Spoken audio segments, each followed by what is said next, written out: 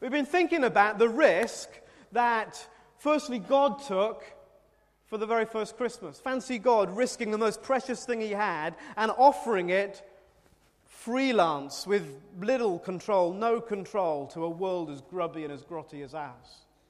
And then we talked about, well, if God's done that, if God's taken this colossal risk in order to reach lost people, then what kind of a risk does he want us to take to join him in the mission of reaching people that were lost? And that was the Sunday, you might remember, when we first had a look around the New Church Centre, and we talked about it being a rescue boat and not a cruise liner, and all of that stuff.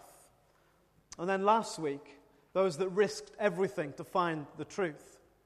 And my question this morning for all of us, very much for me as much as for you, is what risk will you take next year for God and for his kingdom? What are you prepared to risk through these next 12 months?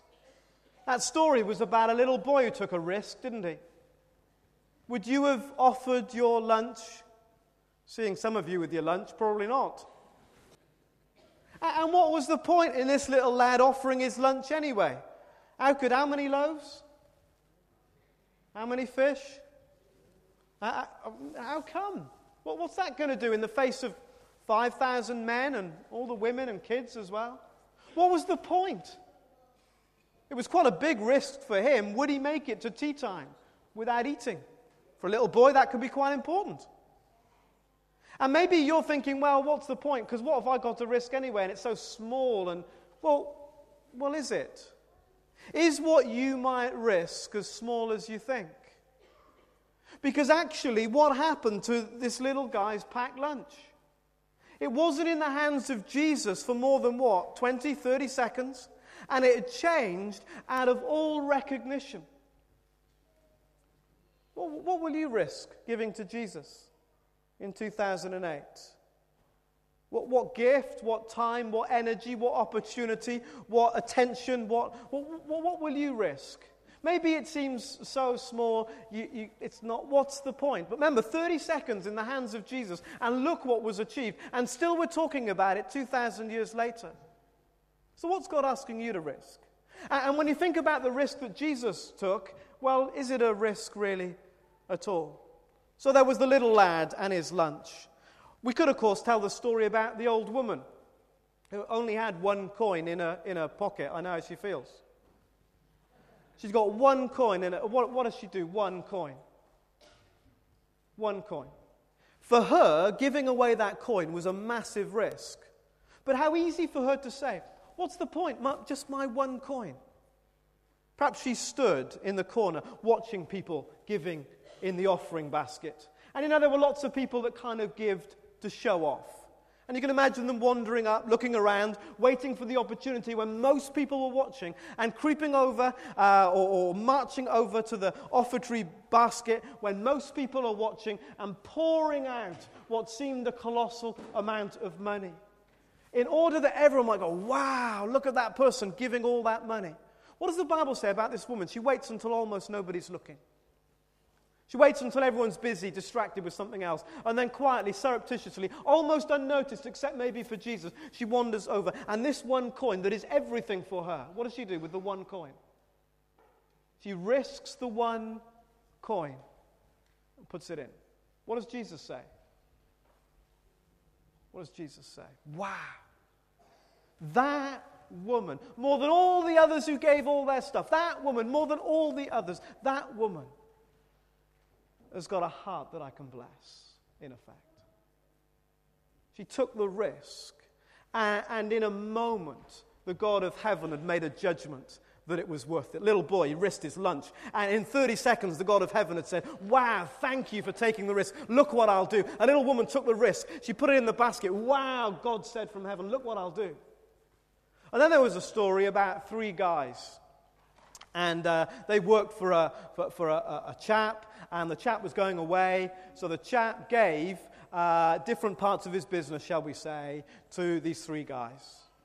And one guy went away, and he looked after the business. He took some risks, and he made a bit more money and stuff. Second guy did the same. He took some risks with what he'd been given. The third guy, he didn't take any risk at all. What does the Bible say? He dug a hole. He said, risk-taking is not for me. What religion does he follow then? Not Christianity. At the heart of Christianity, at the heart of Christmas is a risk. He said, no, risk-taking, that's not for me. I'm going to dig a hole and put it in the ground. The master gets back. Is he pleased? No. The judgment of heaven on somebody who wouldn't take the risk was, no. No, that will not do. That will not do. So keep thinking about your risk. What will you risk in 2008? What do you think might be big to you, but in God's purpose it's not much? What will you dare give to him that he might in 30 seconds or more, or 12 months, or however long, turn into something really significant? Neil took some risks 10 days or so ago. He went travelling. Is he still here, or has he given up and gone? There you are. Neil, come out here and tell us about some of the risks that you've been taking over the last 10 days or so. Where have you been, and what have you been doing? Say hello, Neil. Good morning, everybody. I had the great privilege to travel with the Samaritan's Purse down to Montenegro. For those people that don't know where Montenegro is, it's down in former Yugoslavia. I really wanted to go out just to pick up the little story for you. I hope there's... Jonathan, have you got some pictures? No, sorry. I did have some nice photographs for you to have a look at while I was talking, but obviously I've got a blank screen. But what I want to do is that you all see that we all collect the shoe boxes and put all our little pieces in, and then they go out to locally Vauxhall Farm, which John Wilson is very much involved with. And I had the opportunity just before I went to Montenegro on the 18th of December just to go out to Vauxhall Farm just to see all the hard work that actually goes into the shoe boxes before we set off. I then went out to Montenegro to see the other end of what happens when the shoe boxes arrive in these countries. And like I said, Montenegro is a very big place. We'd done around about 600 miles travelling in total while I was over there for the week. It really touched my heart to see some of the children and their little faces when we distributed out the shoe boxes. It's a country very much divided, where you see a big 4x4 going past, and then the very next time you see someone going past on a horse and cart. There's a lot of poverty out there, and it does touch your heartstrings when you see just how much we've got home here in the UK to how little that these people have got out there. You see a number of beggars going around on the street as you're driving through, stand at the traffic lights in your vehicle, and they'll come up and bang on the window. And one guy actually stuck really deeply in my heart. He actually had a withered leg, and he was on crutches, and it was really, really sort of, how can I describe it, sad to see someone go into those such degrees to get just a little bit of money to make ends meet. We also went to some Roma camps. Again, the poverty there is undescribable really, and they're actually living in no more than boxes really. A few walls built up with carpets over them. But these people, when we actually, after we distributed out the shoe boxes, they actually invited us back into their homes, and they wanted to give us coffee and everything. And it's just a shame you can't see some of the pictures. If anyone would like to see some, I will get a disc that you can see later on.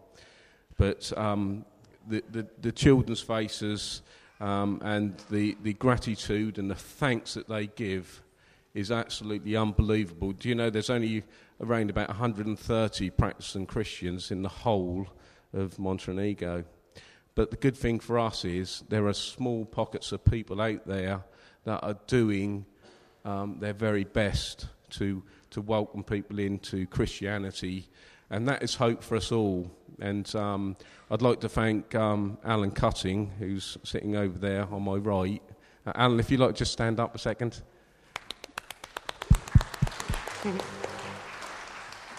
I didn't want to embarrass you there, Alan, but I just want to thank Alan for all his leadership that he showed when we was over there. It was absolutely terrific.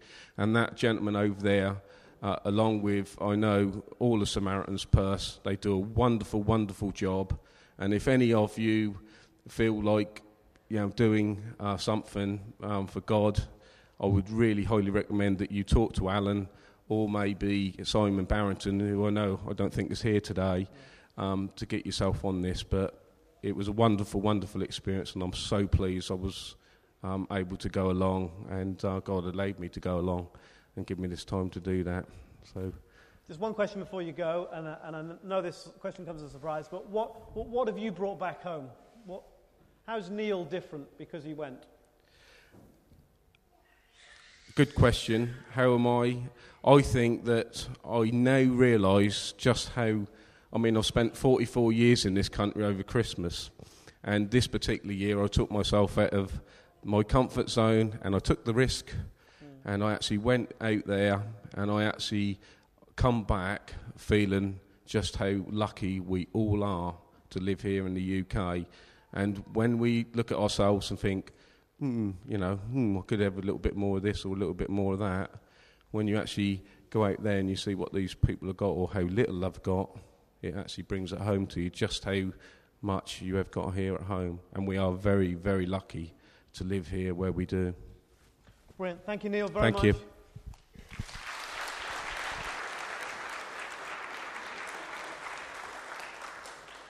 Still thinking then about what you could risk. What would you dare give to God to use in 2008? It might be your time in that way. It might be your gift in another way. It might be your money in a particular way. It might be your attitude. You're going to give to God a new attitude or a renewed commitment. What is it that you will risk in 2008? Remember the little boy and his lunch, won't you? Just his lunch, but he risked it all. Remember the woman and her coin that she risked it all. And then remember the man who just dug a hole.